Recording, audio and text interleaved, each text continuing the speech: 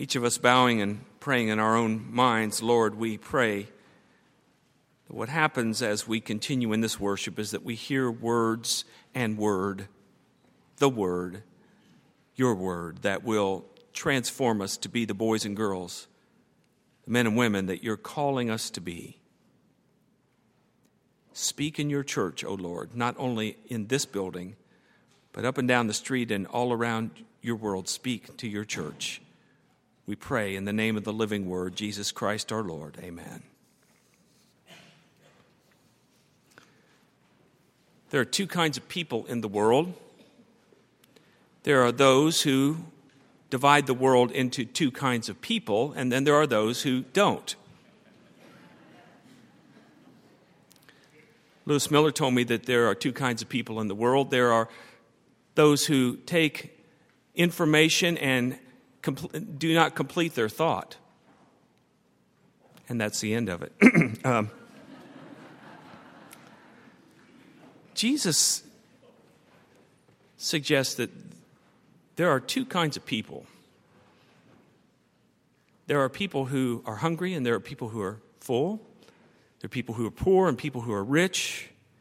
Those who weep and those who are happy. Or in today's passage, those who judge and those who do not. Those who are gracious and those who are condemning.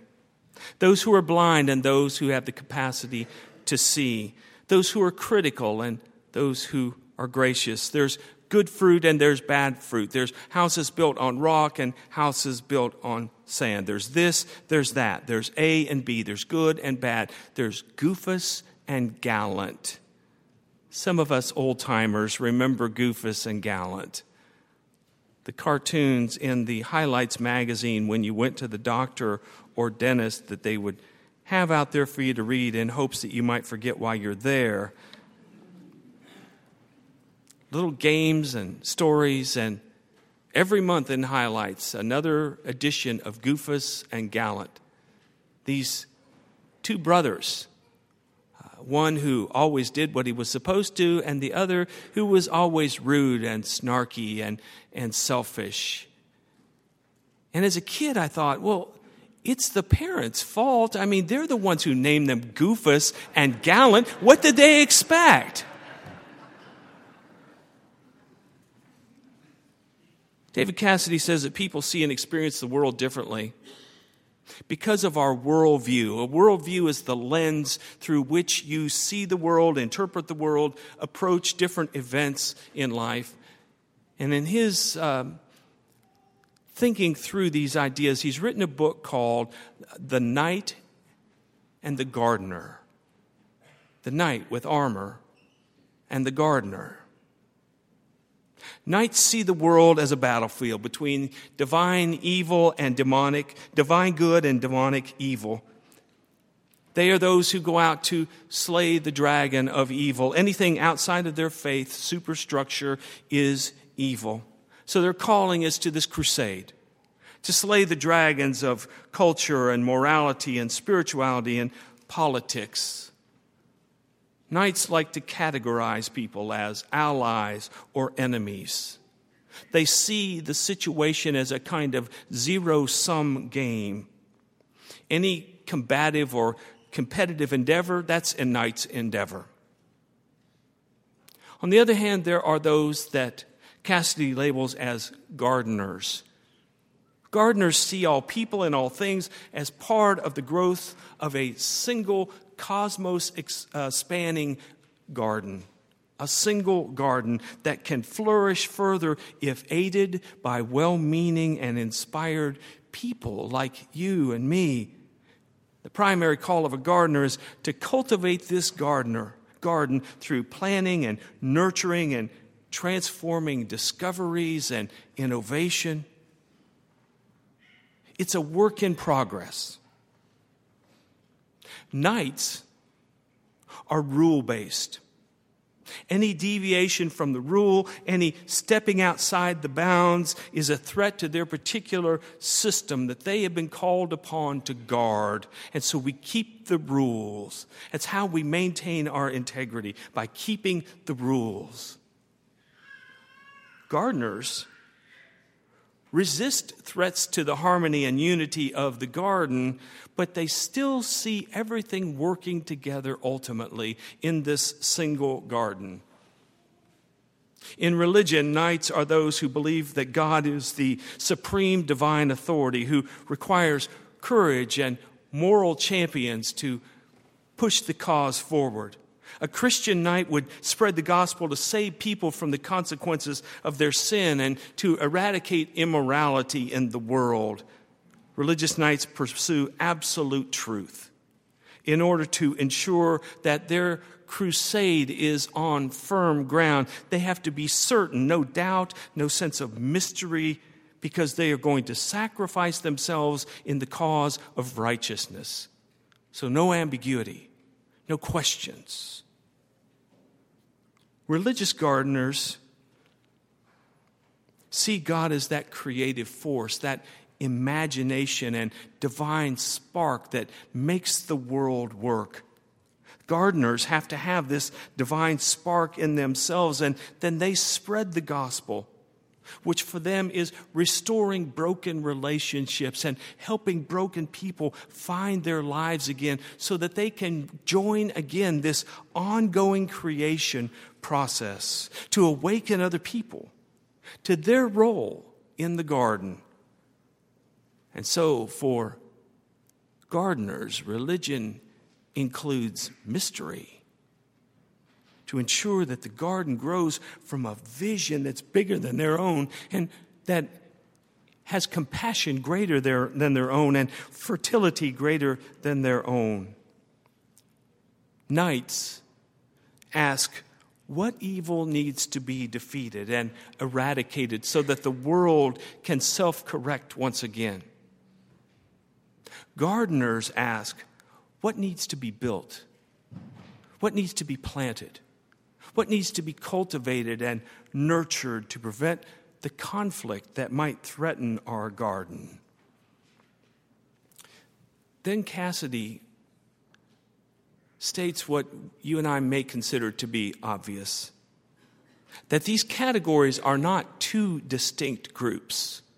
We couldn't say to you today, okay, all the gardeners sit to my left and all the knights sit to my right, but rather that these two worldviews in many ways cuts through the center of each and every one of us.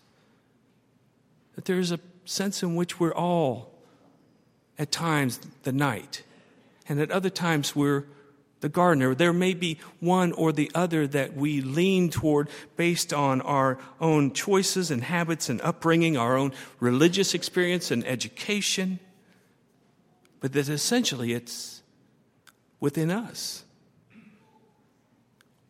As a little boy, I could notice that Goofus and Gallant, despite the scowl on one boy's face and the fact that he was always disheveled, that these two boys were identical twins. And it just occurred to me in thinking all these years later about Goofus and Gallant that perhaps the artist was suggesting that they're the same person. That Goofus and Gallant are each one of us. And so there are times in our lives where we feel like the work of the knight is required. Clear judgment, unequivocal, unquestioning, unbending courage is the order of the day. But I would suggest to you this morning, despite the fact that sometimes our world calls on us to play the role of the knight, that in fact the world has been designed and bent toward a garden of extravagance and fertility and nourishment and forgiveness and grace. So when in the fullness of time Jesus comes into this world to reveal the heart of God, which is what this Epiphany season is all about, he comes healing people. He comes restoring relationships. He comes telling us to love our enemies, to see in them the image of God, to look toward that which connects us, not what divides us, to believe in their sacredness and the truth that ultimately we're all connected together. So don't judge, don't condemn, don't withhold forgiveness, but be generous, give, and it will be given to you. He's not talking about some kind of spiritual karma here. I give, I receive, tit for tat. Rather, he's saying we're all connected. And when I give to you, I'm giving, in essence, to myself and to this garden that we're called upon to nurture together. Jesus says, would the blind lead the blind? If people can't see the very nature of God, that God is generous and forgiving and gracious, they can't lead other people to God.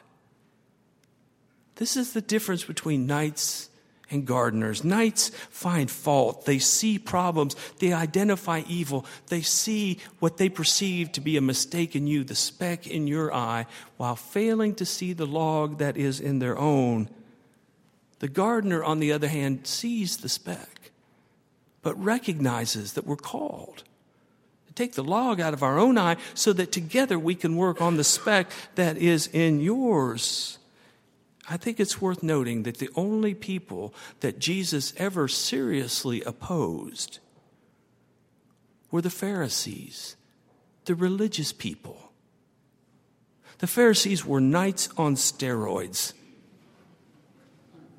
Their mission was to oppose other, to maintain the integrity of the tradition that had been handed down to them, but in some way, in some place along the way, they lost their way.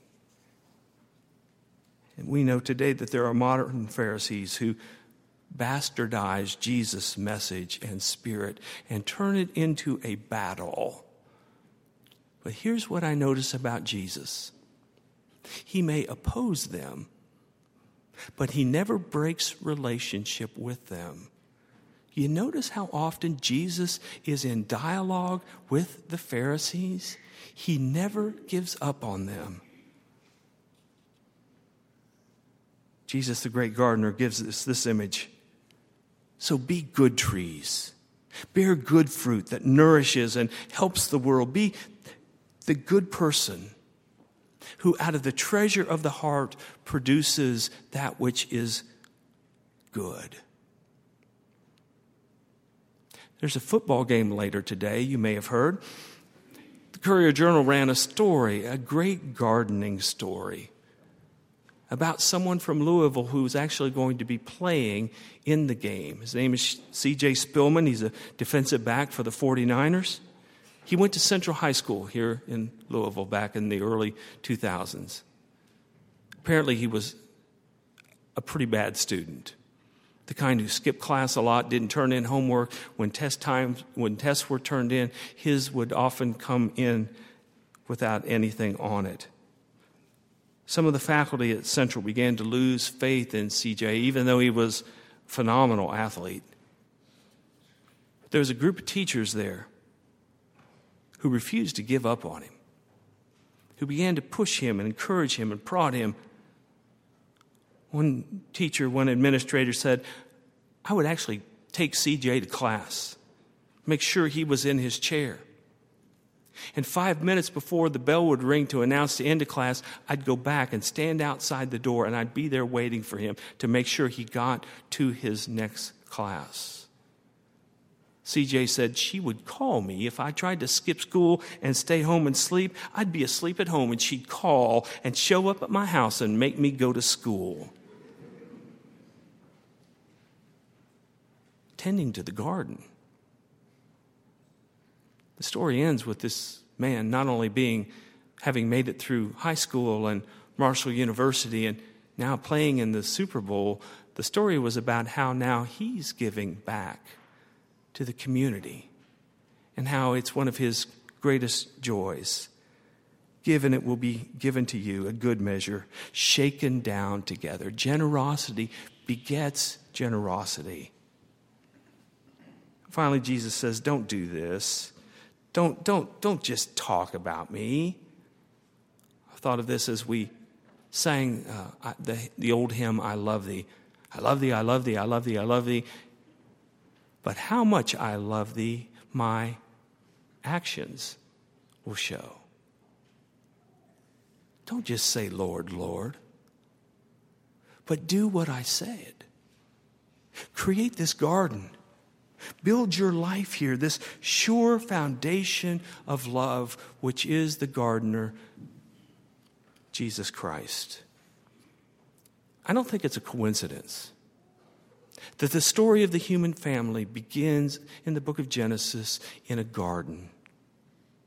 Nor do I think it's a coincidence that at the end of the Gospel of John, when Mary Magdalene goes to the tomb that Easter morning and finds it empty, and she weeps thinking they've taken away the body of her Lord, someone speaks to her, "Woman, why are you weeping?" And she turns and she thinks it's a gardener. And it turns out to be Jesus, who in the end really is a knight because he's victorious. His way wins. Life over death, love over hate, light over darkness, reconciling even gardeners and knights together. Thanks be to God. Amen.